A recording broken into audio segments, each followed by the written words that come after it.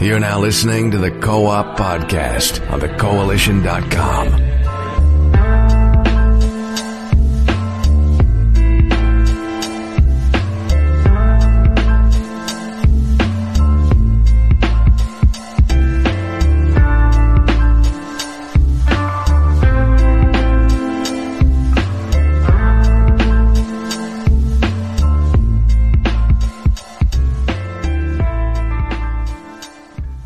Good afternoon, ladies and gentlemen, and welcome to a brand new episode of the Co-op Podcast.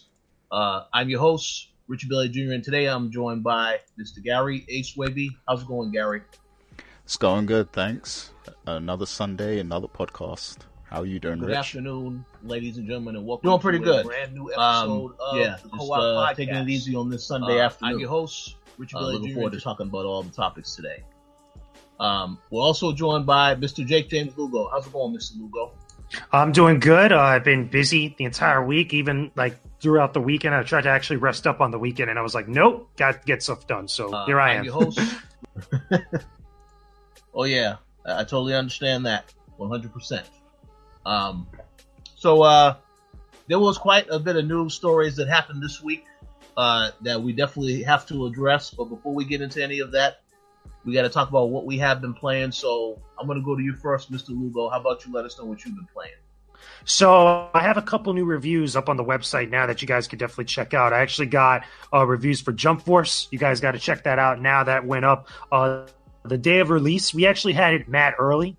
We kind of went a little bit after the embargo when it finally lifted because I wanted to make sure that I covered everything because there was a lot to unpack with that game. There was a lot that was pretty banged up overall. But besides that, right, that review is up now. You guys can read that. I also reviewed an indie game from Digerati that's a little bit more of on the retro side of things, or at least, a nod to the retro, to like NES-style action platformer games. Odalis, The Dark Call. It was actually pretty interesting. It's got a lot of inspiration from like Castlevania, Ghosts and Goblins, a little bit of Metroid and Metroidvania style gameplay injected into it. It's pretty interesting, especially if you love that style of like dark atmosphere / like fun nods to 80s and 90s pop culture references. It's pretty cool overall. There's a lot of fun things in there that you guys should definitely check out. And then outside of that, I've been playing a couple other games here and there, a lot of legacy titles. I've been playing Tetris 99, which a lot of people have been really diving into. That's the first Battle Royale game I've been playing like significantly because you guys know I'm not really a huge fan of the Battle Royale game type, with first-person shooters and stuff. But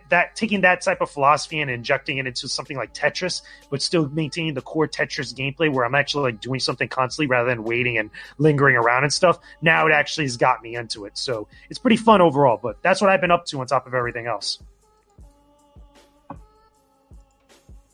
That sounds awesome. I was also going to ask, what else have you been up to aside from playing games?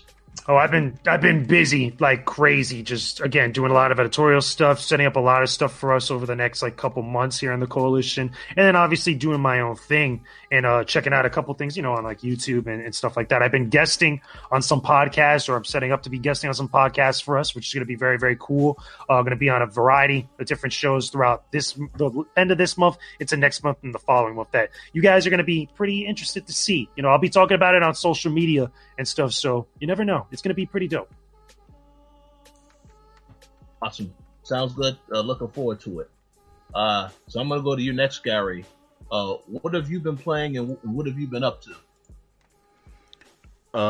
So in terms of what I've been playing, of course, I've been playing Overwatch. Nothing new to report there, but the Overwatch League is now back, so I've been watching a lot of that also. Besides that, I actually finally got to try Apex Legends. So I gave that a go a couple days ago because, a lot of people from Overwatch are kind of migrating to that game. And I have to say, it's a pretty fun game. I like that, each character is unique and has their own unique abilities, very much like Overwatch. But obviously the entire game is structured differently from Overwatch. But I do like that touch that, each character has their own abilities to offer the squad and everything. And I like that there's like I like how they do the character select thing where you have to like take turns to select the character you want and things like that.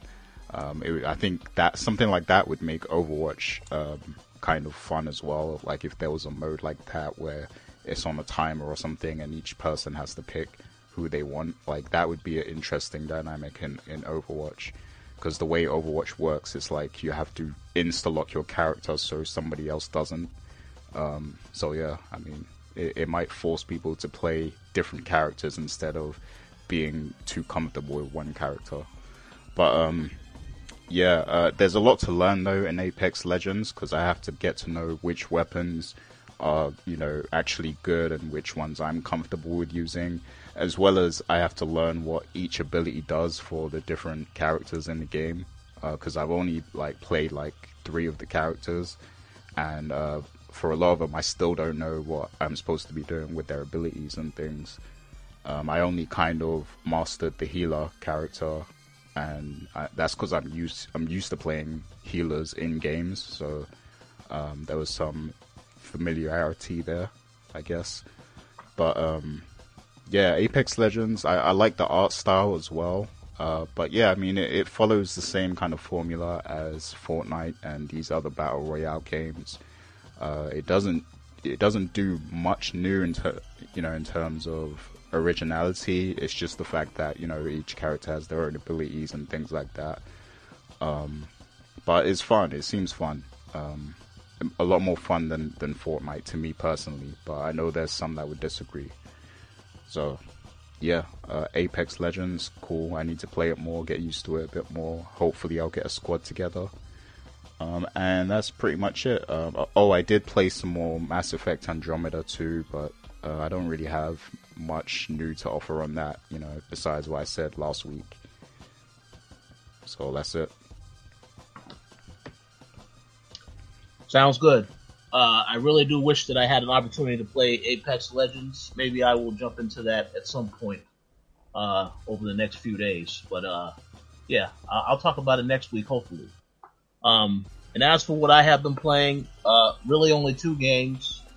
The first game I have been playing, yes, I have been playing Metro Exodus. I'm actually doing a review and a few other things for this game, so stay tuned for that, because that'll be on the site this week.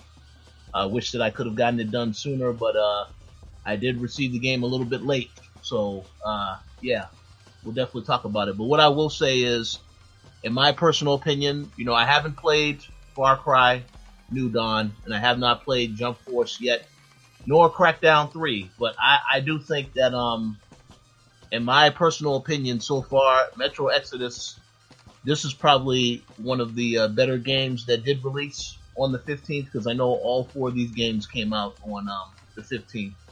And what I have seen in terms of the scores, the critics seem to agree, because Metro Exodus has been getting great scores across the board.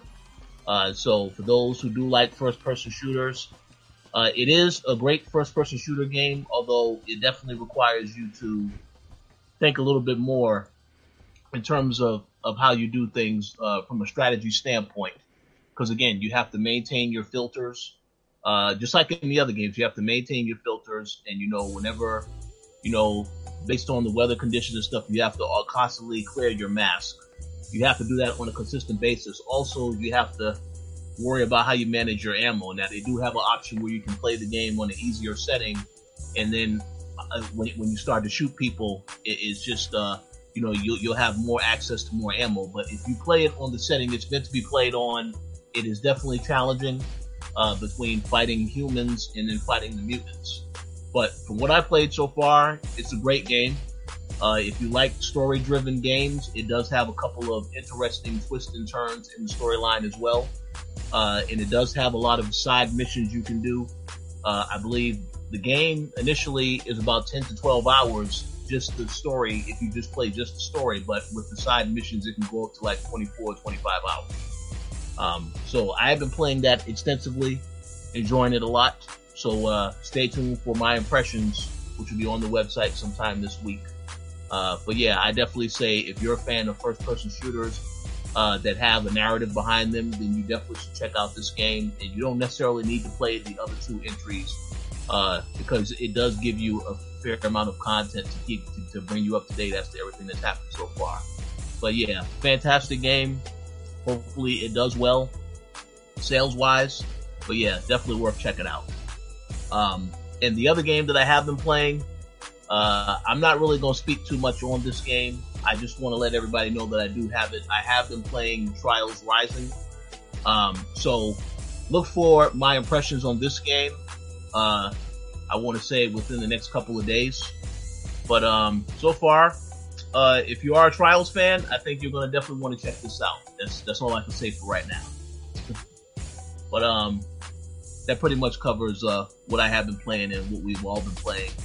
So we're going to go in and we're going to jump right into the news topics because there is quite a bit to discuss. Now, before I get to this story about Anthem, because I know Gary absolutely wants to talk about this story, I just want to mention this briefly. I know last week we spoke about what was going on with the rumored Activision Blizzard layoffs. And we did receive that unfortunate news this week that it was roughly 800 people that were let go at Activision Blizzard. And on top of that, there was also the news, for whatever reason, they decided to also reveal the news that the next Call of Duty coming out this year is going to have a campaign. So I don't really care too much about the Call of Duty news, but I did want to ask you both your thoughts on what happened and the fact that it was so many people, because I definitely wasn't expecting it to be 800 people getting let go. So very devastating to hear that news, but I just wanted to get you guys quick thoughts on that. How about you go first, Gary, since this apparently will not be impacting Overwatch based on the statement that they released. Yeah, I mean, it doesn't affect Overwatch, but I do know that there were people who were let go from the esports division and, you know, a few people from the Overwatch League. But yeah, I mean, it always sucks. Like we said last week, this always sucks to hear when people lose their jobs, you know, especially when it's like people you somewhat know of as well. There was like a photographer that you know, we cause I used to write for an Overwatch League site, and there was this photographer that we always used to credit in our articles because of the amazing pictures he captured. And, you know, he was one of the people who was kind of let go. So whenever you know of people who were let go like that, you know, it just makes it even more, you know, upsetting to hear that news. And it's especially sad when you realize that it's because, you know, they're trying to save money, and they're trying to have more money so that they can pay the new CFO a hefty bonus, because he's got like a $15 million bonus, and, you know, they had to free up some cash so that they could pay that bonus. So it's like, you know, to get that one CFO, they sacrifice like all this stuff basically. And I'm hearing there's a lot of cost cutting going on in the company as well. So I don't know how much that is going to affect all of the games at Activision Blizzard and stuff. But I guess we'll see what the effects of this will be in the future. But it definitely sucks to hear. Oh, yeah. I absolutely agree with that.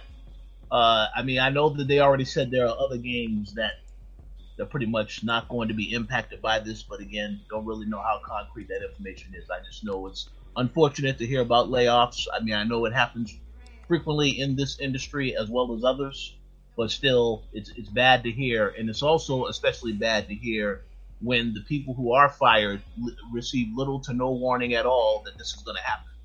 It's like you go to work and then that same day, end of the day, oh yeah, don't bother coming back tomorrow. I really hate when that stuff happens, especially on that level. But yeah.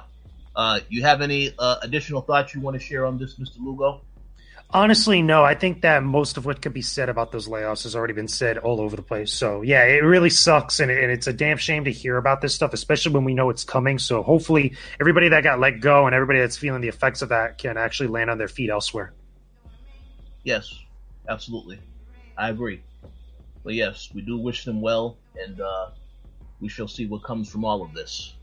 So I think we'll move on now to the topic that I believe Gary definitely has a lot to say on. For those who do have Origin, I believe it's Origin Premier. I believe you have to correct me if I'm wrong, Gary. If you have Origin Premier, okay, so if you have Origin Premier, you were able to start playing Anthem as soon as this past Friday. whereas everybody who has pre-ordered the Legion of Doom edition or the regular edition cannot play the game until next week, I believe. So I believe you wanted to talk about this and ask our thoughts on EA Access and how that's also involved. So I'm going to give the floor over to you on this topic. Yeah, well, I wanted to get your guys' perspective on this as well, but before I, ask you guys a question, basically what's happened is, obviously we saw that chart before that EA put out, where, it detailed who could play the game early and for how long. So if you have the EA Premier subscription, which is like £70 in the UK, I'm not sure on the US price, you will get full access, so like the full game a week early. So people were actually able to get the game on Thursday. I believe it was supposed to be on I think I have this mixed up. I think Friday was the actual day, but you were supposed to be able to get it on Thursday, but EA messed up and didn't release it on the right time that they were supposed to. And then I think people actually got it on Friday, or at least people in the UK. I'm not sure what time it was in the US. But yeah, so people got the access to the full game early, whereas people who have EA Access, they get a 10-hour trial of the game, and they have to wait for the full game till next week. So that caused an uproar. People were upset that PC players who have Premier had that extra option where they could play the game, the full game. And to add on top of that, there were glitches and bugs in the game that allowed people to get extra content. So like at the start of the game, you had people getting access to all the javelins. They got access to, I think it was like weapons and things like that they weren't supposed to have already. And I don't think these things are being taken away from the players either, but they did fix the bug. So, when people join the game next week, that's not going to be a problem. So the people who did play early, they got that, some of them at least got that early advantage, by getting extra stuff. So that caused an uproar. People feel like they're unfairly treated. I have to say myself, because I pre-ordered the Legion of Dawn edition, which was £70. I mean, they should throw me a bone, man. They should just be like, you know what? These guys paid a lot of money for this edition. Let's just let them play too. At least throw us a bone, and let us play a little early. We're spending a lot of money on this game. We're putting a lot of faith in EA, especially after what happened with Battlefront.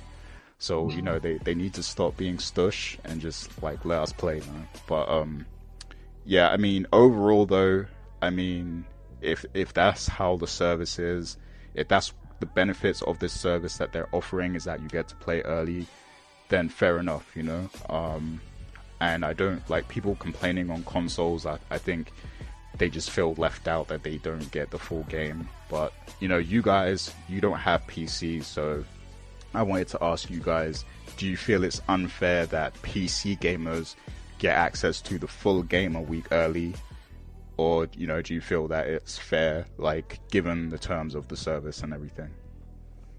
Honestly, honest to God, I don't think it's something that us as console gamers that are strictly just console gamers for the most part should be complaining about something like this. Because if we're going to complain about something like this, we also have to complain for the majority of games out there that don't have to pay for online services with PC games. I know that's another thing for people that are in the PC market, that their online capabilities aren't something they have to pay yearly. So it's kind of like a non-argument. I think that, there's a lot of different perks for both sides, both PC and console gamers out there. For this, I mean, if it's a perk of the service and, people that are joining up on this, that's something that they get like that, I don't think it's that much of a big deal. It's not entirely supremely unfair from the sounds of it. It's not like something where it's a huge disparage in the type of experience that both platforms are going to get. Now, the thing with the glitches, though, as far as unlocking the extra content, that seems like there's something wrong on the back end that maybe EA should really look at and really kind of explore and actually clarify and maybe do something for both sides to kind of even things out, to kind of, make nice with everybody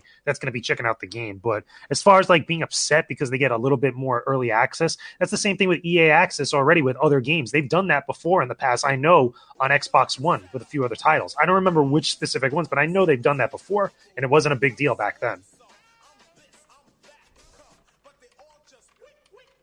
Yeah. So, those are good thoughts. The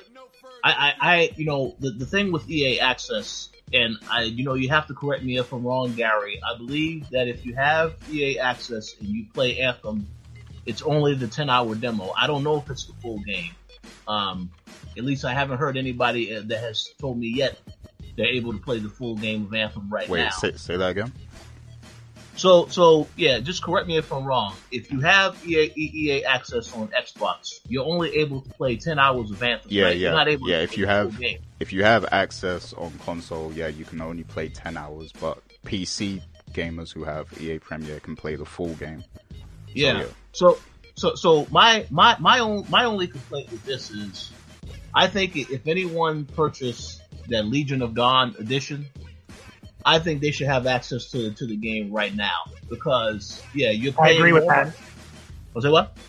I said I agree with that, especially because they dropped more money on that special edition. I don't understand that with some game companies where they'll have a collector's edition or a special edition that's like the ultimate edition for their game, but they won't give those people that drop that extra money all the extra perks for all the other previous editions. I think that the exclusivity lines there get a little bit messed up, because the people who pay more should be able to get all the stuff that they're paying for. Yeah. Absolutely. Because I know when Ubisoft or any other person, they do like a gold edition or the ultimate edition of a game, that means the game will come out a couple of days early, and depending on whatever platform it's on, it's available that day on all platforms. So that's the only issue that I have, that I would think if you got that edition, you definitely should get the game early, no doubt about that. But I do understand, for those that paid the $15 extra, I believe, for the premium service on Origin, okay, I guess that's fine for those, because they did pay the additional on top of whatever edition of the game they got. So that's fine if you want to give them early access. But anyone that got that deluxe edition, they should have access to that game like right now. So I agree, because I'm one of those people who spent that £70, and I'm feeling very left out right now, considering I spent so much money. So yeah. So you can't play the game officially until launch day. Then that's what you were told. Yeah, I mean, I'm able to preload the game, and I did that. I already have the game preloaded on Origin, but I just can't play it till launch day. Yeah, that's I don't think that's a wise decision. I think there's something that we should also acknowledge. Maybe this is why that's the case. Maybe it has something to do with the online servers. Like, maybe it has something to do with the sheer amount of people that are going to dive into it when the game finally releases out, that they're probably trying to control the amount of people, at least right now, that they could see, like, to stress test, like, their ability to, like, have all those people on at the same time. That could be a thing. I could be totally wrong, but let's also acknowledge that as well. That could also be a thing with other companies that probably do something similar, especially since Anthem is such an online-centric game. Yeah, I mean, that could be part of their reasoning and logic here, but to put a monetary value on getting in the game early is kind of in poor taste, when there's other games out there who have look at Warframe. It's a completely free game, and they rarely have any server issues. There's other game releases that go smoothly, like maybe for like an hour or something the server is disconnected, and after that it runs smooth. And also, like, even with this, when the game went live for the EA Premier people, there was server connection disruptions then, so they still had server issues anyway. So I mean, if that's their reasoning, then I mean, they didn't do a good job anyway. So I feel you on that. I still think it could be a possibility, but I definitely feel you on that. Yeah, and I believe this is the first game that's part of this EA Origin Premium service where they are doing this type of thing. So I'll be very curious to see what happens with the other games EA has planned for later this year. Whether or not it's going to be the same situation, but we'll see about that. But I mean, we'll see about Anthem next week. Obviously, those who watch videos on YouTube, I will warn you to be careful, because I'm pretty sure there's already spoilers out there, because people have the access to the game early. So if you're looking forward to Anthem, I would say avoid YouTube for a couple of days. Yeah, I think that adds to it as well, the fact that there's people streaming and putting up content and people are just salty because it's like, you know, people are like ruining the first player experience and, you know, they just feel left out, I guess. Like, yeah. But yeah, because I saw like a influx of Anthem content on that day when the game went live, so I could imagine people being a bit salty just seeing all that Anthem content. Yeah. Oh, absolutely, absolutely. But did you two guys pre-order Anthem? Can I expect to see you guys? No. I did not care about Anthem, to be honest with you. The thing is that I never got on board with the hype with a lot of people, because keep in mind, when we were hearing about that game, a lot of us were either still playing Destiny 2 or a lot of us were still playing other games similar. I know Black Ops 4, obviously, big thing. And we saw that game. We saw Anthem even back at E3. If I remember correctly, as far as if I got my time frames right and stuff. But I was never really I never really felt that game, to be honest with you. So to answer the question, I also understand where Mr. Lugo is coming from. I mean, I recall last year we went to EA Play and we couldn't even get into the actual conference. So that's part of it too. I'm not gonna lie, that is part of it too. Oh yeah, so you know, I already had a bad taste in my mouth with EA, and based on that show, the show looked disappointing from what we did see. Because I know me and Max went to go watch it at a nearby cafe, but I still am going to pick up Anthem only because I want to see why this game has a lot of hype behind it. I know a lot of people looked at it, and we had the joke, "This is Destiny 3." It looks like. So I'm curious to see what all the hype is about with this game. So I definitely will be getting it, but unfortunately, Gary, as you already know, I am going to be getting a gaming PC, but the game will be out by the time I get that PC. So I don't know if I'm going to get it on PC yet. So you might not see me on PC, but we'll see what happens. Man, I will celebrate the day Rich finally gets his PC. Yeah, you know, so, you know, in March, for sure, I will be on PC with some games, but, February, I don't know about that, because it's going to take a while for me to get the system, but, yeah, I will definitely check out Anthem, so, looking forward to seeing, you know, next week, we'll definitely have something to say about Anthem, because we will both have played it, so I look forward to talking about it then, and seeing whether or not the game is actually good. Yeah. We'll all find out soon enough. Absolutely. So, any other thoughts before we move on to the next topic? No, let's move on. Okay. So, this next topic, I'm actually going to give the floor over to Mr. Lugo, because I know that he saw it, but we finally found out about the Nintendo Direct that took place this past week. So, feel free to let us know some of the highlights from that show, Mr. Lugo.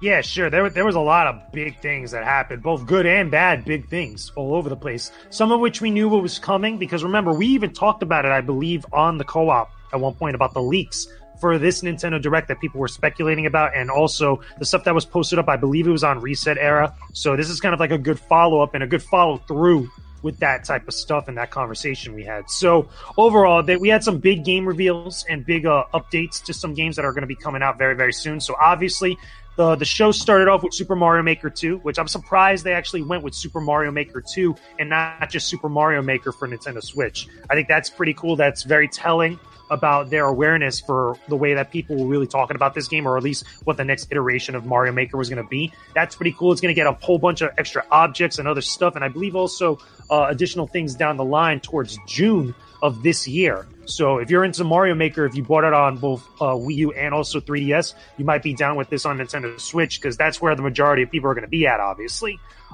We also got some extra stuff for Smash Brothers Ultimate. We're getting the 3.0 update. We got a little bit of a little tease of Joker, which is the first big Smash Brothers DLC character that's going to be coming out for the game. I'm excited about that. You guys probably know that. I think I've talked about this with you guys in the past before, but I'm excited about that. And I'm curious to know, by the time we get Joker, not only get him as a character, but also get his his stage, which we didn't get a hint of in this direct. But remember, every Smash Brothers character as DLC is going to have their own stage to come along with it, as well as also music. We didn't get any sort of hint of that, but I'm pretty sure we're going to see that very, very soon, because it's going to be coming out around the springtime, if I'm not mistaken. About March, right? Quick question: whose palace do you think would be the main level? I think it's going to be either the first palace you go to out of Persona 5, or it's just going to be a generic amalgamation of them, because there's a lot of different places they could go with, but I think it's going to be the first one with the teacher, the one for what is it for not Risa, for Panther's palace, when you finally go into her thing and deal with her story.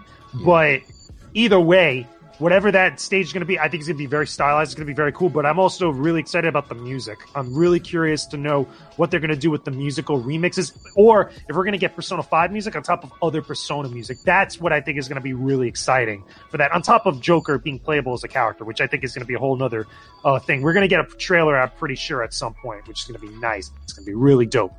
Besides that, though, there's some other stuff from the Direct. We got Box Boy and Box Girl. Not really my thing, but I'm pretty sure a lot of people love this. I think it was on Nintendo 3DS, if I'm not mistaken. They were getting a sequel to that game, and Box Boy and Box Girl, which is more puzzle platforming stuff, which is pretty cool. We're getting Captain Toad Treasure Tracker DLC, which is pretty cool. Extra levels and extra stuff with that game. Marvel Ultimate Alliance 3, they talked a little bit about. They showed a little bit of it. Not really a whole lot of stuff, but I'm excited about that game. You guys know I love Marvel Ultimate Alliance, and that was a really cool surprise to see at the Game Awards last year, at the end of last year, I should say. I'm looking forward to that. I can't wait to see more about that game. And then obviously the big one, I'll wait on the big one because there's a couple other ones in here that I'm looking at. Bloodstained Ritual of the Night, that's finally coming out later this year towards I want to say the summer, or at least the fall. Fall to summer, or summer to fall of 2019. Finally, we're getting at least a window of when this game might be dropping on all platforms, which is great. You guys know I got a chance to play Bloodstained Ritual of the Night back at E3. I think it was 2 years ago when we finally went to E3. I played it on Xbox One, though. I don't know if you guys got a chance to dive into any of the other demo stuff with Bloodstained, Rich and Gary, but when I played it, it was pretty cool. I got to play with Iga-san, which was nice. The game is shaping up to be very interesting. I'm curious to see what other stuff has changed about that game since I first laid hands on it. But I'm looking forward to it, and I'm looking forward to seeing how it runs on Nintendo Switch, because I know a lot of people are probably thinking about getting this on PlayStation 4, but I think it's going to be really cool to play this game on Nintendo Switch. So besides that, they talked a little bit about Tetris 99, which released that day, and people, myself included, have been playing it nonstop. It's been pretty awesome. Again, it's that same type of battle royal gameplay design philosophy, but kind of applying it to the Tetris philosophy, which is just, again, straightforward puzzle gameplay where people are constantly doing stuff, and now you're throwing 99 people going up against each other like that. So when I've been playing, I've been scoring pretty high in the low teens or the high 20s as far as ranking, so that's pretty cool.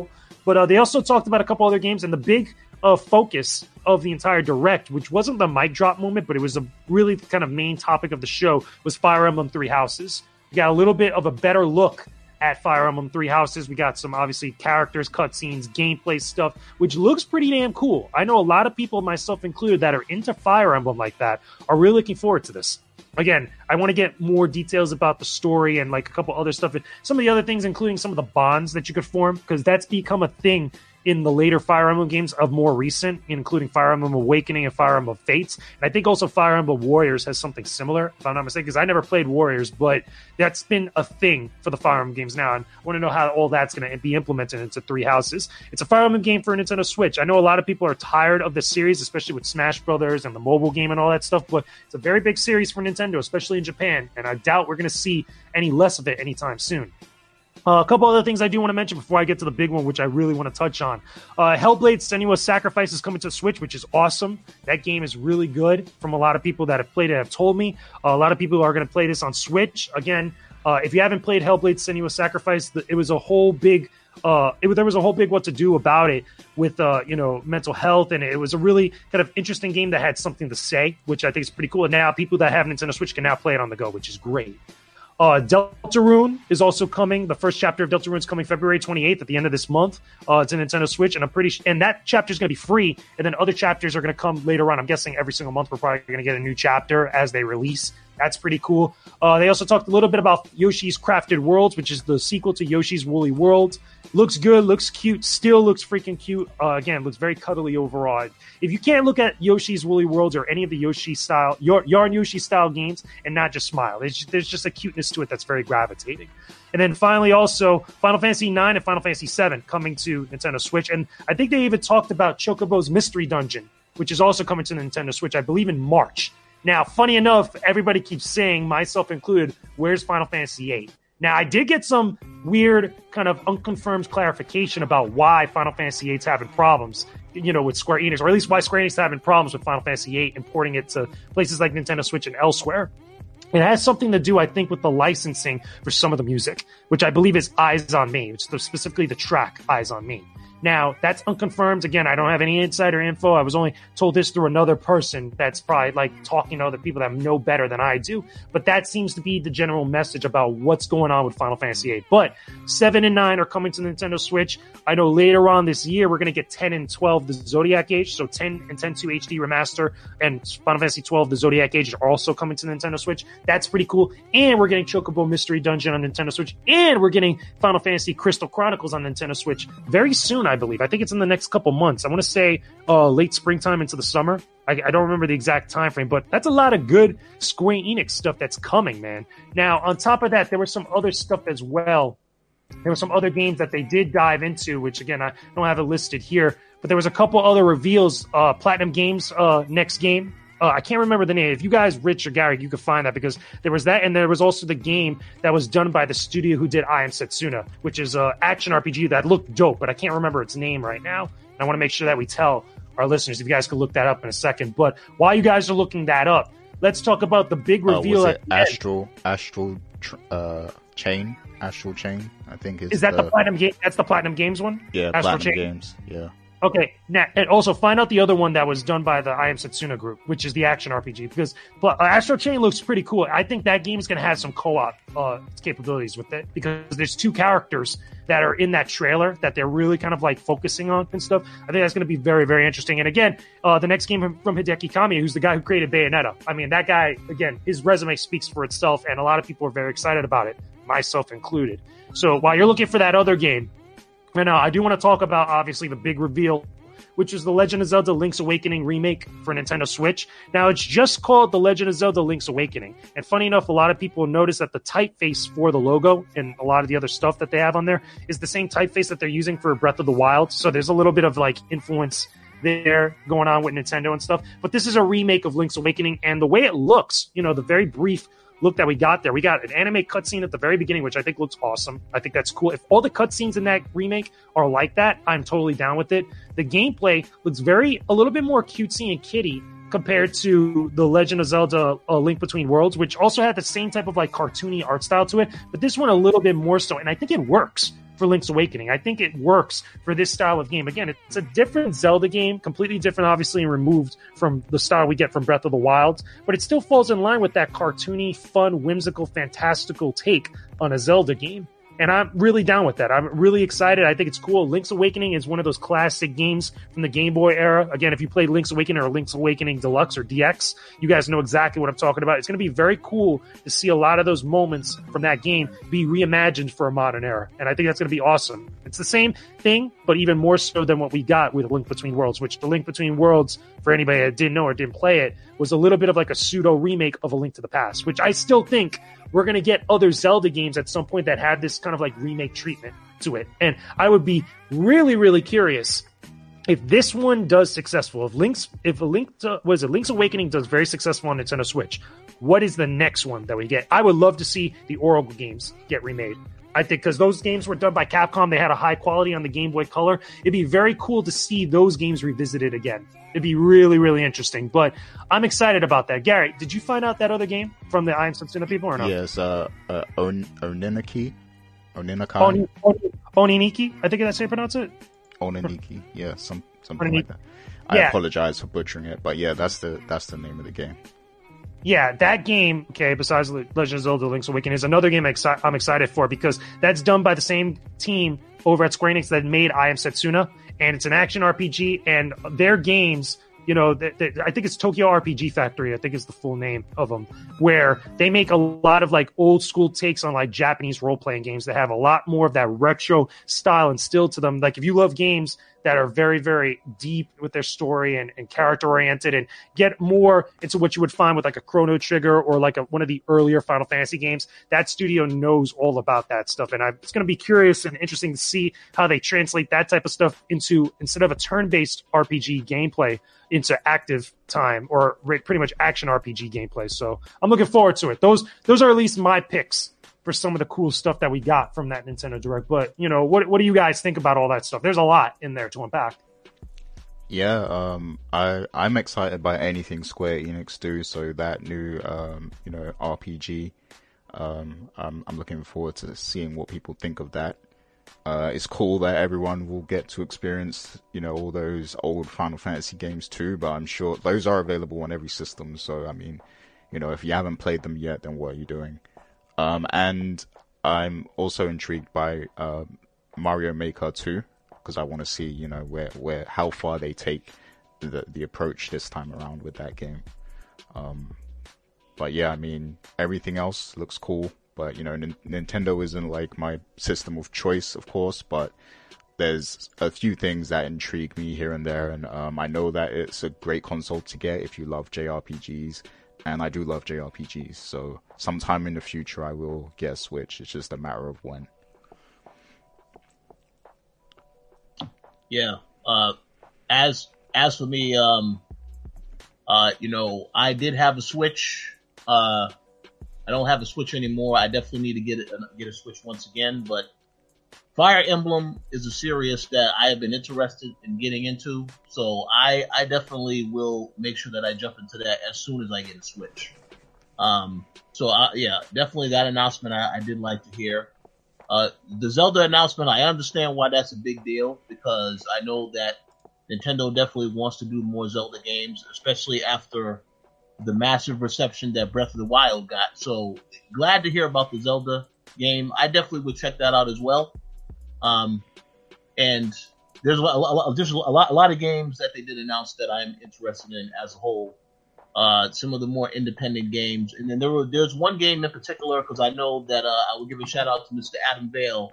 One game that he put me on to that I definitely do intend to check out. That's called Modern Combat Blackout. It's pretty much looks like a Call of Duty type of game on the Switch. But I saw some gameplay from that the other day, and that game looks absolutely fantastic. I'm very curious to see how it looks close up on the Switch. Pretty much all of the games that was mentioned in that Direct, definitely interested in a lot of those games. So I definitely need to get a Switch ASAP so I can try out all these new experiences. And I will at least definitely make sure I have it by the time Fire Emblem comes out. So, I can see what that's all So about. There's something I think I should also mention before I forget, which I think was also a topic of discussion right before the Nintendo Direct came out, because a lot of people thought this is what we were going to get at some point, but we didn't. Metroid Prime Trilogy HD on Nintendo Switch, or Metroid Prime Trilogy for Switch. Now, here's the thing about this, and I think I said this on social media afterwards.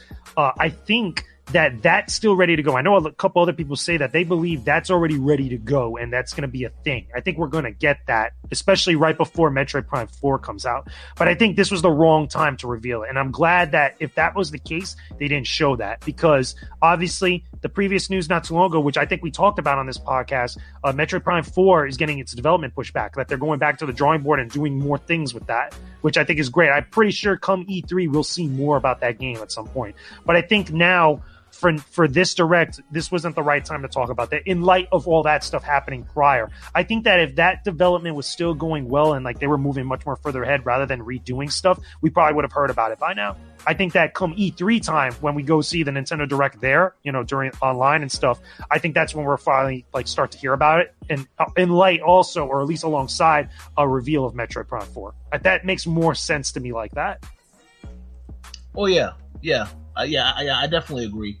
And I'll also add that Nintendo has to save some surprises for the E3 show. So pretty sure we'll definitely hear about that again. Definitely before the year is over.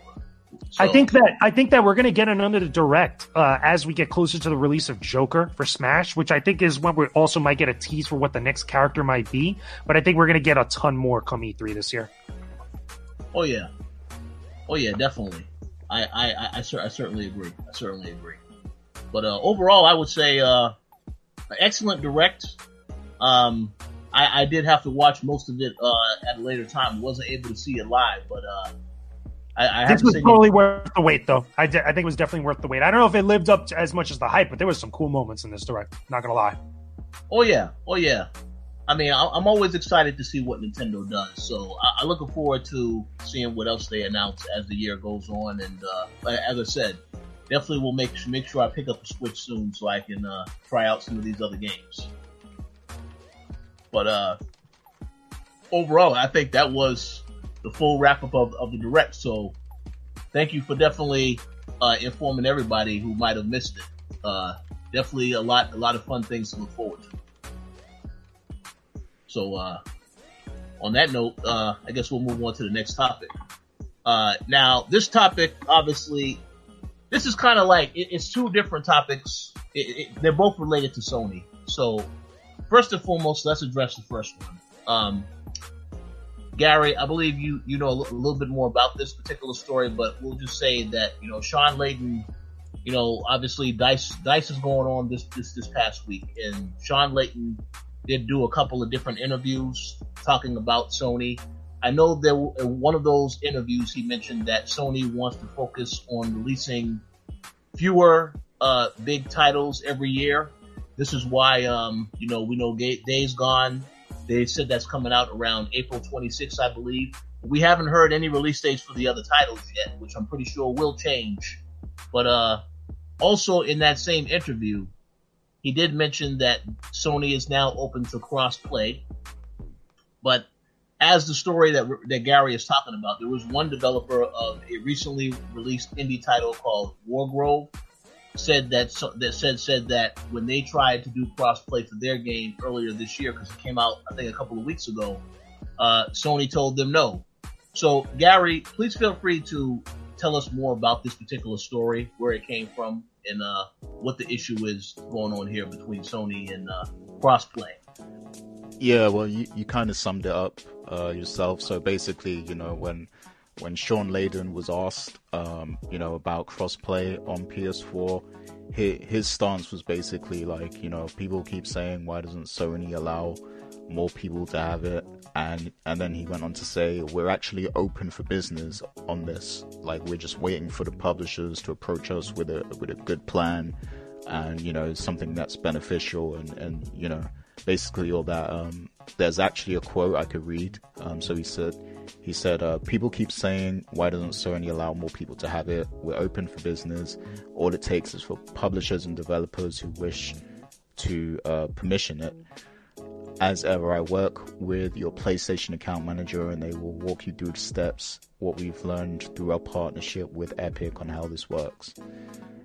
So that was basically what he said. And then, like you said, the developer came back and said, basically when they tried to get their game approved for crossplay on PS4, Sony said no. So conflicting information there from both sides.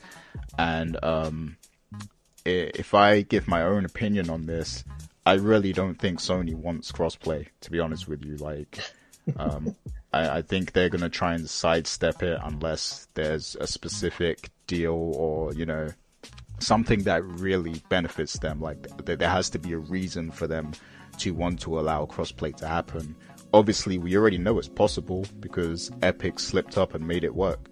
I think it's just, Sony does not want their network to connect to, Xbox and PC. Like, they don't want to give gamers incentive to get on other platforms. They want everyone to be within their own platform and their own ecosystem. So I think that's the philosophy they have. But Shawn Layden, people were kind of forcing him on this crossplay issue, and he doesn't want to appear like he's not for the people. So I think he's kind of dancing a little bit. He's kind of dancing around the subject. But I do feel eventually this has to happen though, because people are going to be on their case until crossplay is a thing. So between Xbox and PlayStation and PC. So this is going to be reoccurring, so Shawn Layden has to be prepared to deal with this all the time until they allow it. Me and JJ were having a conversation about this before the show started, and JJ brought up the fact that there probably needs to be more incentives for Sony, so that they're profiting from this, being a thing. And I agree, like Sony, they want to know that it's going to be beneficial for them if it happens. Whereas, Microsoft, the reality of the situation is that they're not the top brand this generation, like, in terms of consoles. So they have to play ball. They have to give gamers what they want. They have to allow crossplay because, it's something that makes their system more appealing, ultimately. So, they're in the position where they have to allow this, whereas Sony has sold, like, what's the tally at the moment? Over 100 million or something, PS4s. So, they're in a position where they don't want to, open up crossplay. But as we go into a new generation of consoles, obviously the PS5 and the next Xbox are coming very soon. I think crossplay is going to be a standard next generation. Like, I think every console is going to have crossplay. Like, it's going to be a thing, especially as we move towards this big esports / Twitch streaming, world that we're in now. Like, I think it's going to be very important that there's parity between the systems and that they're all able to play together. So, that's my thoughts on it. But what do you guys think? Honestly, if again, just random thoughts, and again, based off the convo we had earlier before, I think it's a lot has to do with money exchange, and also just the idea that people would buy the microtransaction stuff, like the cosmetic stuff for like games like Fortnite and other things on the respective platform that they don't have to actually dive into on the PlayStation Network. So I think that, at least, again, it's very unconfirmed, and that's really just talk between various different people and various different sources I've read up on and such. But I wouldn't be surprised if that's the case, because why would you want to have your platform interact with another platform like that when you could have them come over here and buy all their type of stuff, or even buy the game and like other things related to it on your own platform? The difference is, and I don't necessarily agree with you entirely, that Microsoft necessarily has to play nice and actually get in on this. I think it's to their benefit, though. I think it's to only work for them, I should say, not work against them, especially since Sony is kind of taking this stance, and Nintendo doesn't seem to have a problem with it at all. I think right now, Nintendo Switch owners and Xbox One owners could play with each other, right, on games like Fortnite. I could be wrong, but the thing is that I think that over time, and I think sometime very soon as we go through 2019 to 2020, I think that Sony is going to buckle under the pressure. I think that now that you're starting to have developers start to come on and openly talk about this and be like, yo, Sony, like, come on, like, let's be real here. Let's do this. I think that developers really want to do this, and it's Sony that's kind of putting the red tape there because of things behind the scenes that we just don't know fully about, even though, again, some of the stuff that I mentioned and such. I think that eventually we're going to get the full story, because I think somebody's going to be brazen enough to openly talk about it, outside of what we got from what Shawn Layden was saying here and some of the other developers and other studios that have been talking about this in weird kind of like passive aggressive ways. But I really think that all this stuff is going to come at some point. It's going to be because Sony buckles underneath the pressure a little bit from developers specifically, talking with them and maybe even doing other things for the other platforms because of that. It could be a game of chess for them, or at least for some people with some of this stuff. I don't really see the downside for us as gamers and consumers for something like this. I don't think there's anything that's really inherently bad for us to be able to play games, big games like Fortnite or other games. Like, imagine being able to play Call of Duty across all three platforms like that, or get matched up with people across all three platforms, or games like Destiny 2, or games like Halo. Well, not necessarily Halo, because Halo's not going to be on other platforms, but like a lot of the big third-party games, or even, again, different genres besides first-person shooters. Mortal Kombat's going to be on everything for the most part. Imagine that, having cross-platform where you have that wider pool of people. That's going to be great, and I think a lot of people see the potential in that, but there's probably just some other stuff that we just don't know about that's probably legal red tape or monetary red tape that at least Sony cares about enough to take this stance for so long. Oh yes, absolutely. I mean, I agree with all the points that both of you guys have made so far. I just think right now Sony is in a position where, again, they're listening to the fans, and they realize, because Nintendo and Xbox have been so open about crossplay and making it this something where they have made it a point to say in the message, yes, we're doing this stuff. Now Sony does feel a little bit of the pressure that they have to do this. So, I mean, it's fine for them to do it. I just think right now they're listening to the fans because they want to, again, maintain the position that they are. I mean, they are the number one. I mean, they have dominated this whole generation, obviously with the console sold, so on and so forth. So as the top dog, definitely anything that you can do to continue to keep fan interest at the top, you definitely have to do it. So this is just a business decision. So it's good that they are open to doing cross-play. As for the games that would allow this feature, I haven't really seen any of the major big publishers do this stuff yet. I mean, a lot of the, Fortnite, obviously, yeah, they're doing that with Fortnite. But I haven't seen any of these other major games, like the games that JJ mentioned. That hasn't happened yet. So I guess once that happens, then I guess you could say, okay, it is a major big deal. But it hasn't happened with Call of Duty yet, or any of these other major titles yet. So I don't really know how big of a deal it is. But for Sony to open up and say that they definitely will do it is good for those that are concerned about that type of stuff. So that's totally fine with me. One other thing I want to mention, because again, this is on the same topic of Sony, is that they also announced this week that Jim Ryan is now the new president/CEO of Sony Interactive Entertainment. Now, if that name doesn't sound familiar to you guys out there, this is the same guy that made the comment about when they was asking about backwards compatibility, and he said that he didn't really understand the value or why that is such an important feature, where there already was rumors of a patent that Sony is working on to implement backwards compatibility into PS5.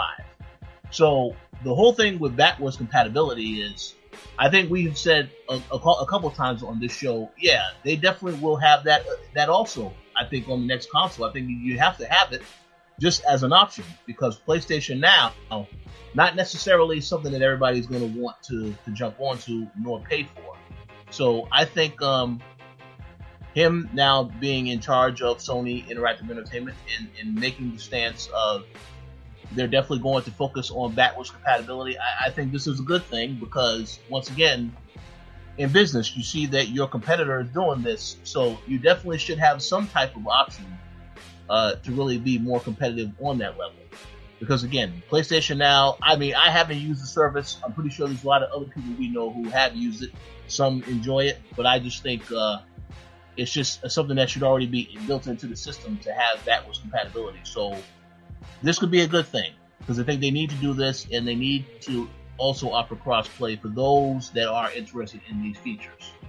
So wanted to get you guys' thoughts on Jim Ryan now taking on this role and what it could mean for Sony moving forward. I don't think anybody should use that comment against him like that. I think that it's an exciting thing because, it could be interesting to see like what other stuff he'll bring to the table, especially now that PS5 is going to be a thing eventually. I think that's coming at some point. It's not a secret at this point in time. But as far as the backwards compatibility thing, I think he was making that comment because him and the rest of Sony were probably looking at stuff that we just don't have access to, that a lot of people, again, on social media and other places probably are very open and vocal about that. And again, I think it worked to Microsoft's favor to be able to figure how that stuff would work out and actually make that into a thing for their platform. And I do believe that PS5 is probably going to have a much more bigger emphasis on backwards compatibility, especially with PlayStation 4 stuff, since, again, so many people have dived into that platform. It'd be interesting to see how far back that goes. There's been talk about certain patents and certain things being passed around where you'll be able to be, with PS5, go backwards compatible all the way to PS1 titles, which would be very interesting if that's true. It'd be very crazy.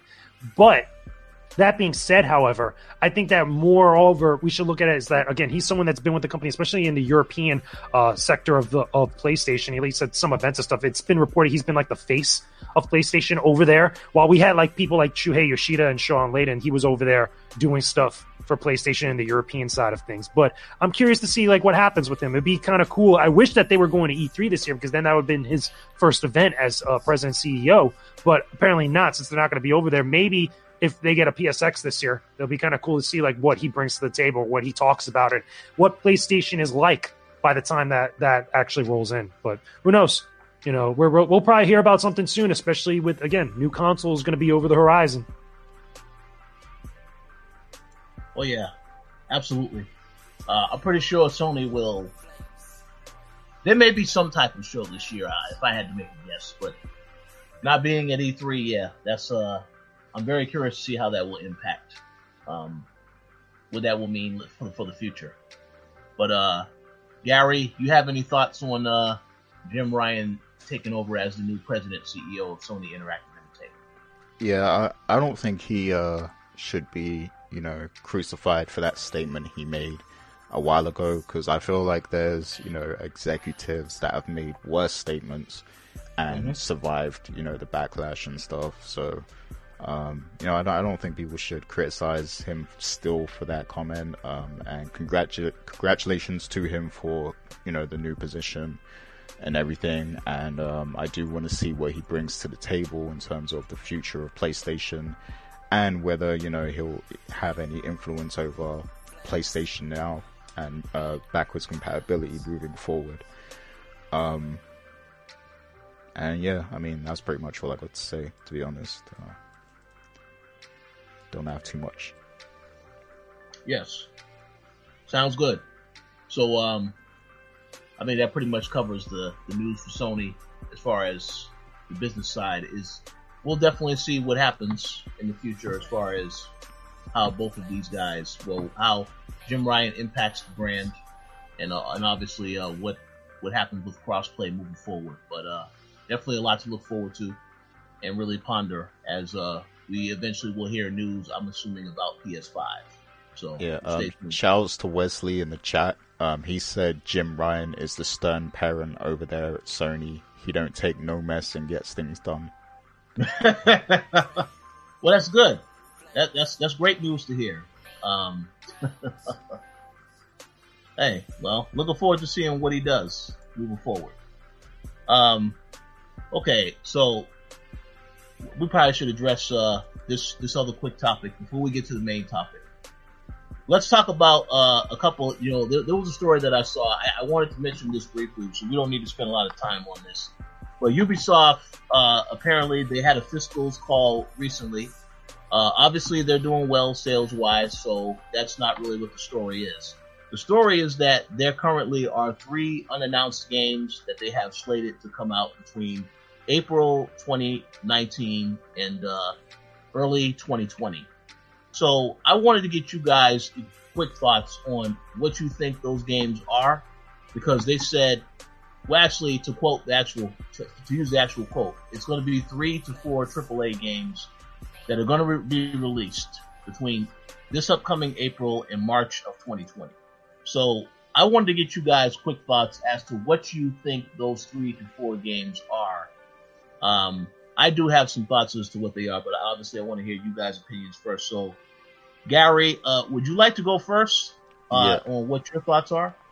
Yeah, so are these unannounced games or games that could have already been announced but we don't know when they're releasing? Well, for right now, they could already be announced games. Okay. Yeah, it doesn't really specify if it's unannounced, but there are some games we already know are in development, so I'm pretty sure that you can definitely count those. Okay. Now, to be honest, I don't remember which games do have release dates, but if I'm going for 4 titles that I think are going to be released within the next year, from April to next April, I think Skull and Bones, and I think what was they didn't announce a Splinter Cell, right?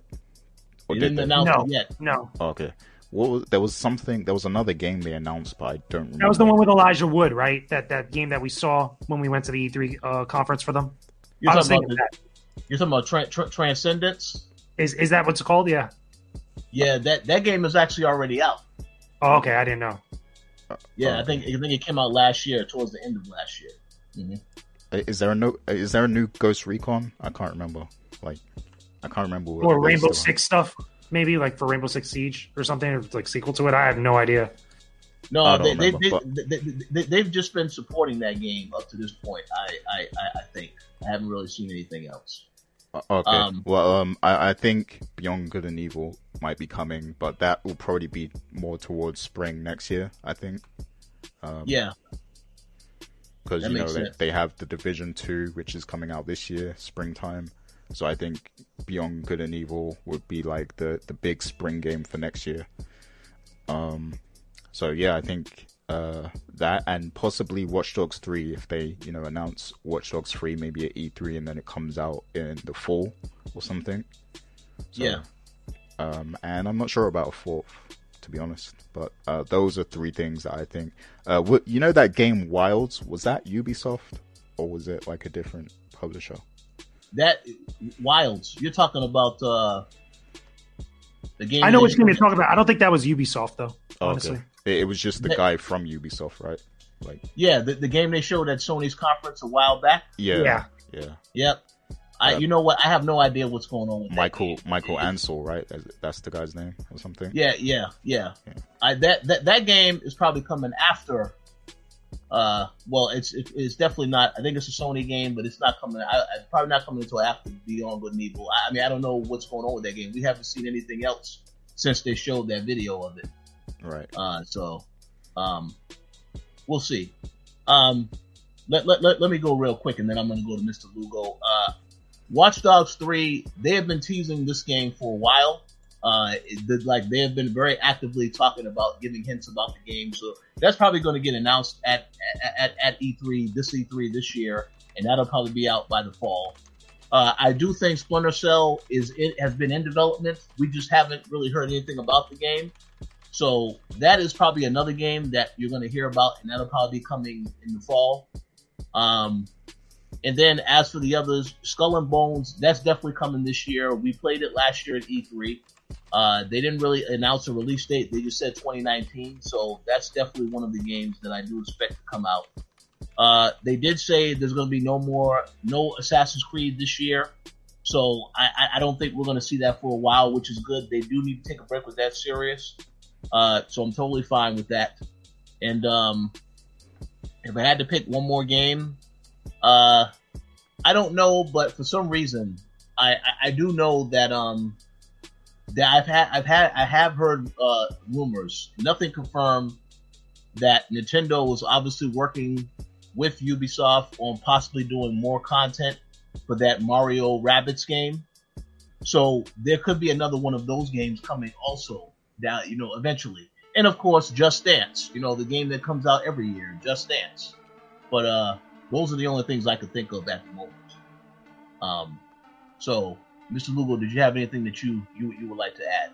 I think that the Mario and Rabbids thing, that was actually one of the things I wanted to say, because I really believe that's a game that not only did a big splash, and I think it sold pretty well, and they have a really great relationship with Nintendo for that series. So I think that we're going to get another one of those. And I think also possibly from that at some point, maybe talk about another Starlink-like game, but for Star Fox. Because I know Starlink is getting more Star Fox content with Falco and Peppy and a couple other stuff in relation to that game that's like extra bonus DLC. I think they talked briefly about that on the last Direct that just happened, or posted up some videos on YouTube and stuff.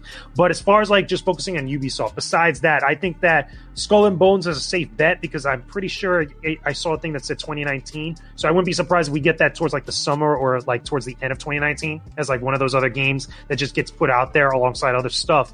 I still think also that Splinter Cell is coming. I always say that every year, and it's like, again, we all get proven wrong, but I feel like that's a thing that's been worked on or being worked on for a very long time, and like we just haven't heard or really seen anything official or concrete about that.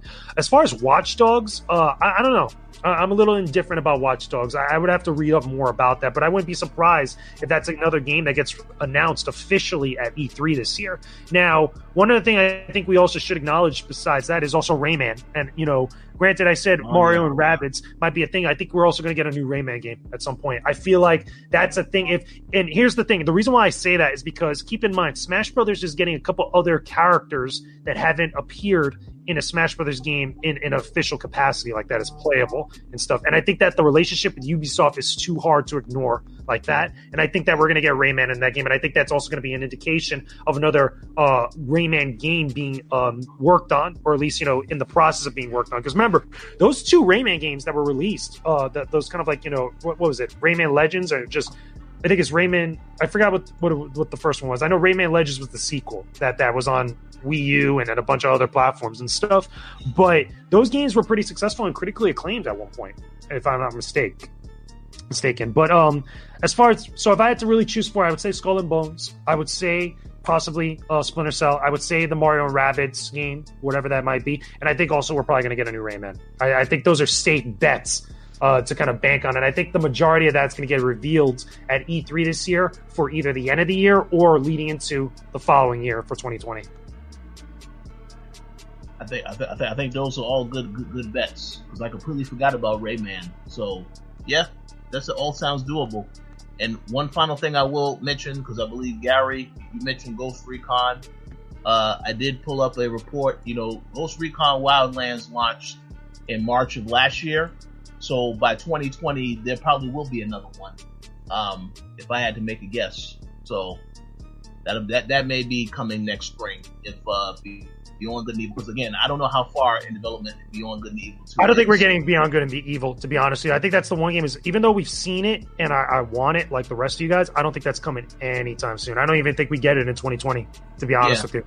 That's probably a next generation game, PS5 and whatever the next Xbox is. But we'll see. I will be very surprised if we go into E3 this year and they say that game is coming out at the end of the year. I'll be very surprised, because I feel like we've seen a little bit of it. We've seen gameplay of it that they showed at their conference when we were there. But I don't think it's that far along to the point where it's like, okay, near completion, or even within the next year and a half. I think that's a little bit like end 2020 to 2021. Personally, again, that's me being lenient with it. Yeah, I definitely don't think it's coming this year either. But definitely much later. Because again, I think even though we've seen some stuff, I think that game still is a ways away from release. But I will say this: we've seen more of that than we have seen of Death Stranding. So we'll see. That's another game I don't think we're getting on PS4 at all. Oh no. I know Gary can't wait to play it though, so he that's a day one purchase for him. Yep, day one indeed. Yeah. So on that note, now let's move on to the final topic of today's show. And I will give a shout out to Mr. Edward V in the chat, because he was unable to speak to us today about this game. I see him complaining. So let's talk about Crackdown 3. I know that Edward has played Crackdown and he has said the game is trash. So, and this is someone who obviously goes hard for Xbox all the time. So if he's complaining about it, I said, okay, that's interesting. But Crackdown 3, the game released this past Friday on the 15th with all of these other titles. And the game has been getting some pretty horrible reviews across the board. Now, there are some getting eviscerated straight up. Like, you got to tell how it is. It's been getting eviscerated by a lot of the reviews. Oh yeah, absolutely. Now, I do know that there are some people that I do know that we are friends with as well that have been playing the game. They think the game is okay. They think the game is fine. Obviously, the main complaints have been, it doesn't really feel like it brings anything new to the table. Like, if you played the original Crackdown, it feels pretty much exactly like that game. Like, there's nothing really new, and you can tell that it's outdated, which obviously are a lot of issues with it. But I guess the question that Gary wanted to ask is, should people be so hard on it because it is a Microsoft title, because it is in Game Pass, and because it maybe doesn't quite meet the standards that it needs to be to meet for an actual Xbox title. So that's a good question to ask, Gary. So I'm going to ask you to give your answer first on this particular topic.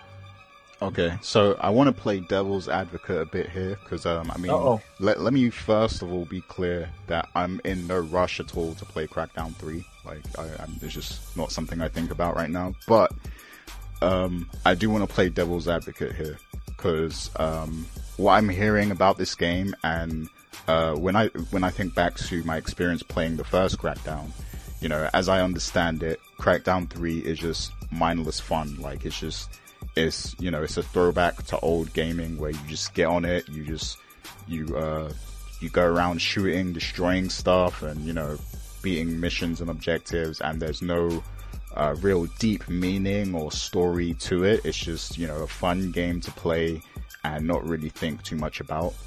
And that's really how a lot of old school gaming was. Like, it's like you just get on, you blow some stuff up, you know, and go about your day, you know. So it seems to be that kind of game. And I enjoyed the first Crackdown because of that, because it was just a fun little game to put on, not think too much about. I could probably, you know, if I'm listening to an audio book or a podcast or something, I can do that while I'm playing the game. You know, sometimes those kind of games are cool to have, you know, where you don't have to really, because there's so many cinematic experiences out nowadays where it's like, okay, I have to really concentrate hard on this game, even though I'm tired from work, and, you know, I've got all this stuff going on around the house, and there's all these distractions, you know. It can be hard to go from, you know, cinematic experience to cinematic experience. So sometimes a game like this where you don't have to think, you just blow stuff up, is cool, you know, it's fine.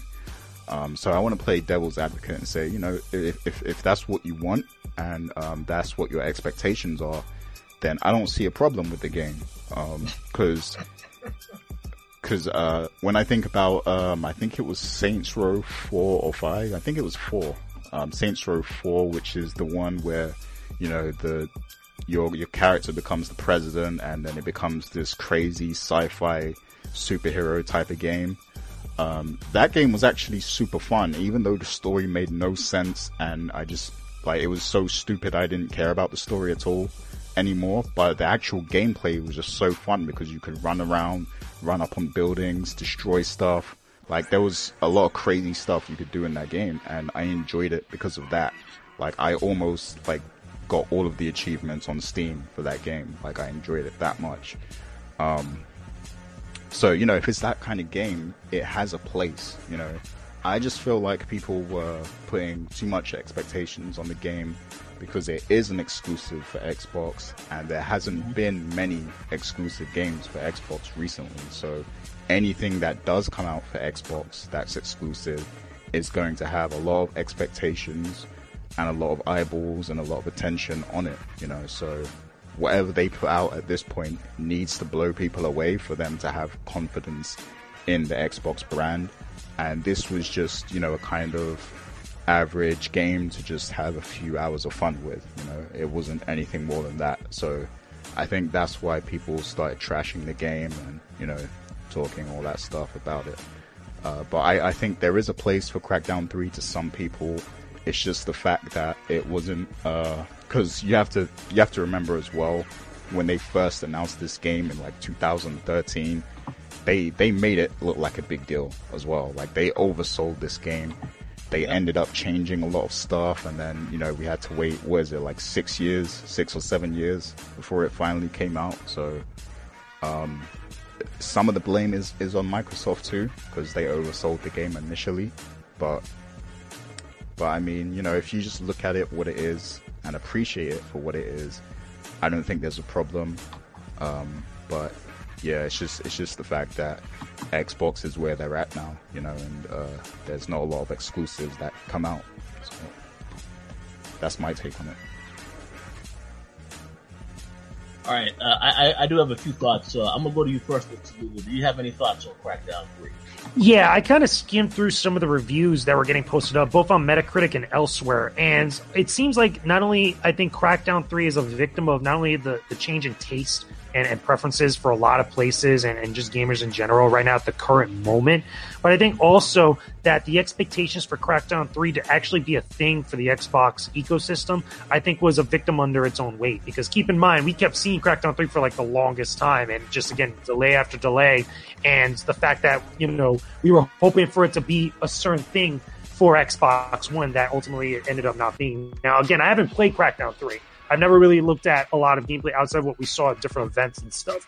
But from the way that people are talking about Crackdown 3, it seems that it's very generic in its approach to a lot of stuff that we've seen like years ago without any sort of like, you know, changes to kind of like adapt for a lot of stuff with what we got right now. Like, obviously, a lot of the people, one of the reviews I was reading up was saying that the majority of the time they ended up using a few weapons out of all the weapons that are available to you in Crackdown 3. They used them from the very beginning of the game all the way throughout to killing the final boss. Now, I understand that could be a little bit annoying, especially when you have all this stuff open to you to kind of like mess around with and such. It feels like, you know, it's not utilizing its full potential. And the same thing also goes for collecting things around in the large city, or like, you know, the lack of like, you know, real using of the space or like the set pieces that you have for that. There's a lot of different things that I feel like what Gary was saying is a product of the time from back then, especially like early Xbox 360 titles or like midway Xbox 360 titles being somewhat similar to that. But things have obviously changed over the last couple of years since Crackdown 3 was first announced. So there's been a lot of changes overall with a lot of different things that we've seen other studios and other titles, big AAA titles, do at this point. And I think just our expectations have changed. So it kind of sucks because, I mean, what can really that team really do with all the stuff that happens with Xbox One and a lot of the other stuff that happens with just the Xbox ecosystem? What are they really going to do?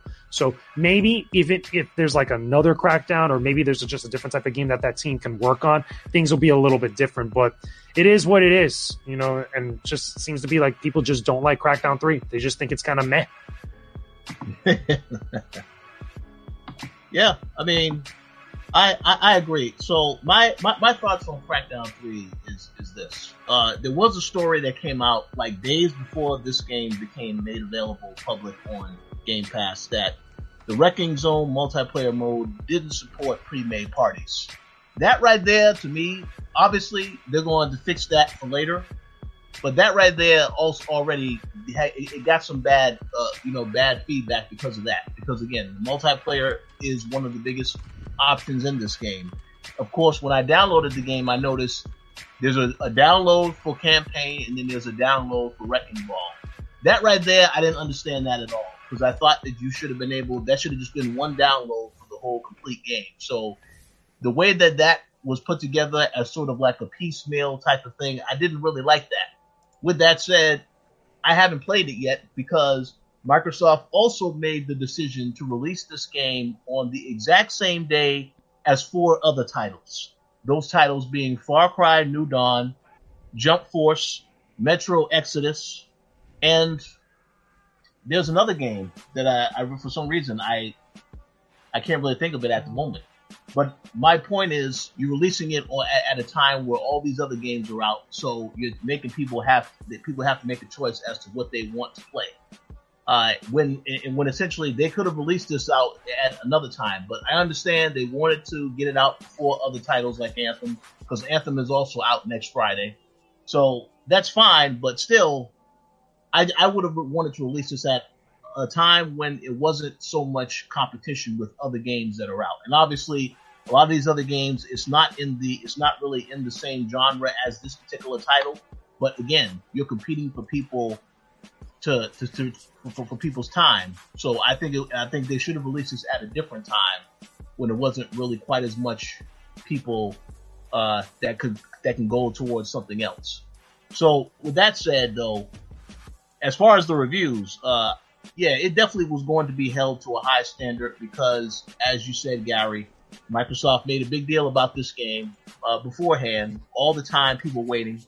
And then, obviously, all the delays and then, all of the changes that were made to it. I also will add that the creator of Crackdown leaving Microsoft and completely leaving the project altogether, that also was not a good sign of what was going to happen with this game either. So a lot of bad things, but I will say this. I'm glad Microsoft didn't cancel the game. unlike Scalebound, which is a game that I really wanted to play and then they decided to cancel it. I mean, I'm glad they didn't cancel it, but at the same time, I would say it's at least good that it is being offered through Game Pass, because I will tell, just based off of looks alone, I would tell anybody I would not recommend you spend $59.99 for this game. Absolutely not. But I will at least say, glad they didn't cancel it, and I hope that I'm looking forward to seeing what they do in the future with all their other titles, because I think for the most part, a lot of the exclusives that they have released this generation, they haven't really been horrible. I mean, Gears of War 4 was fantastic. So I would assume that, you know, they're going to continue to release pretty good titles across the board. This is just one where it was a disappointment. ReCore is another one that I have heard is a disappointment, but I haven't played that. I haven't bothered to play that one because I heard about the bad news. But I will give this a try since I've already downloaded it on Game Pass, so I really have nothing to lose right now. But with all that said, we'll see what happens with Microsoft. I feel like it was a good decision to just release the game, period, so that you give people who have been waiting for the game something. But at the same time, they know what the deal is. They got to, you know, bring more quality titles out moving forward. You know, obviously the next Gears of War game, that's the next big game for them, aside from Ori and Will of the Wisp that I know about so far, which I'm pretty sure both of those games will be fantastic. So I'm not really concerned about that, but it is what it is. So yeah, I mean, like, this is, I think this is like the last of the games that were like kind of sold early on in the Xbox One's life. So like, now that this is finally out the way, and of course we're never getting Scalebound, but now that this is out the way, you know, now they can move on to, you know, new things and games that have already seen success, like Ori, you know. So the future looks good from here for Microsoft. They have a lot of potential. They have a lot of things they can do from here on. They have new studios. They are going to be at E3, so they can have a complete blowout at E3 and, you know, wow us and impress us. So I think now that Crackdown 3 is out, they can put that era behind them, you know, that whole phase, that initial phase of Xbox, they can put it behind them and just move on, and, you know, it's like a fresh slate now. So at least it's out there in the wilds, and now we can move on and see what's next. I do have one question though. Yeah. Can you do the Terry Crews dance in the game? Because if so, I'll download it right now. I'll buy it right now. I'm not sure about that. That's a question for Edward. I mean, he said he played it and he loves the game, even though he's now talking bad about it in the chat and trying to defend it. Cool. I'll have to Google it. Yeah, but I will say this. I definitely will try out Crackdown, and I'll give my thoughts on it next week. Obviously, I wasn't going to prioritize it. If it came out on the 15th, you know, with all these other games I have been playing, Metro Exodus, which, as I said earlier on this show, I think that game definitely deserves the praise it's been getting. And I definitely would choose that game over this game because it is a story behind it, because it is a first-person shooter. So obviously, I enjoy that genre a little bit more. But yeah, I will try out Crackdown. I have something to say about it next week, and hopefully I'll have some positive thoughts, as well as Anthem. You know, I'll definitely going to play both of those games and talk about them next week. But yeah. Any final thoughts on Crackdown 3 before we get ready to wrap up the show? No, I just want to shout out all the Xbots in the chat. What's up, Ed? Well, he I think he's the only one. So yeah, yeah. So on that note, that concludes our show for this week. Definitely thank you all for listening to the show. I want to take a quick minute to announce the Patreon winner of the Anthem giveaway. It was Mauricio Aguilar. Hopefully I pronounced that correct, because, you know, Ed is not on here to correct me. So, but yes, I want to congratulate you on winning. You know, I've already been in contact with you, so you definitely will be getting your game very soon. And for those that are interested, we are going to be doing another giveaway soon, so make sure you stay tuned to the website for more details. But as for shout outs, I'm going to give the floor over to you first, Mr. Lugo, if you have any shout outs that you would like to give. Yeah, sure. Shouts to everybody watching the show now, whether you're catching it live or catching it later on the website and the YouTube channel. Thank you. We appreciate you guys' support. Shout out to everybody else that's been showing me some love on social media. I really appreciate you guys as I've been posting up different reviews, posting up different exclusives that we've been getting. Every once in a while, I've been able to post up on the website some cool stuff.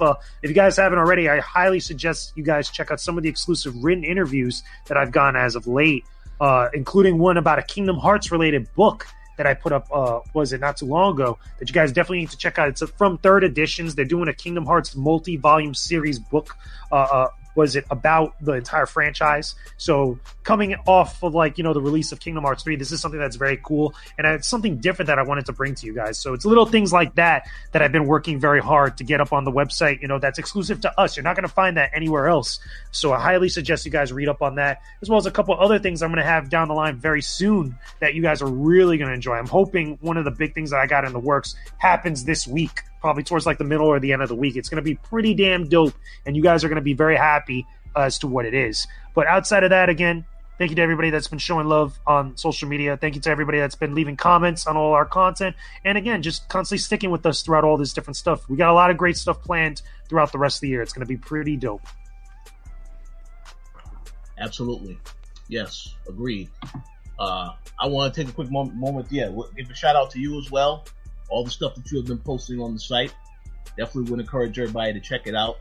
We also want to give a shout out to Dana. I know she's posted a couple of interviews from a couple of actors and actresses that are they were in Alita Battle Angel. So definitely check out those interviews on the website. Also want to give a shout out to Adam Vale as well. I know him, myself, and Dana, we actually recorded a little discussion podcast predictions for Elimination Chamber, which is tonight. So make sure you check out the show, and as well as check out the pay-per-view. Let us know your thoughts, and we'll definitely talk about that a little bit later on. But definitely want to give a shout-out to everybody that was in the chat today that checked out the show. I see Mr. Carl Donovan was in the chat, so shout-out to you, as well as Wesley and Edward and a few other people that I saw earlier. But yes, thank you all for your continued support. And Gary, the floor is now yours for shout-outs. Yep, big shouts to all of our... Oh, my bad, I was muted. So yeah, big shouts to all of our Patreon supporters. That's M. Collins, Mauricio Aguilar, Himdil, Fergus Mills, Miguel, Antonio Rogers, and Sean Gority. We appreciate you all for your continued support. If you're not on the Patreon, then definitely consider it, because, like we said, Mauricio, he won the Legion of Dawn edition of Anthem. Now, he only won that edition of the game because he was a Patreon, whereas if somebody else would have won it, like somebody who's not a patron, they would have won the regular version of the game. So, these are the special things we do for our Patreon people and our supporters. And, we're also working on extra content that will be on the Patreon, and there will be future giveaways and, things like that. So, please consider it. You can donate as little as $1 and get all the perks. So that's something to consider. But we also love the people who chop it up with us, on a regular basis on Twitter and other platforms too. So big shouts to Wesley, for being on the show today. Shouts to Carl, Annabelle, and everyone, Miguel, and everyone who, chops it up with us on a regular basis. So big thanks to you guys, and shoutouts to the entire Coalition staff. Absolutely. Yes. And thank you all for listening. I hope that you have a great week, and we will talk to you all next weekend.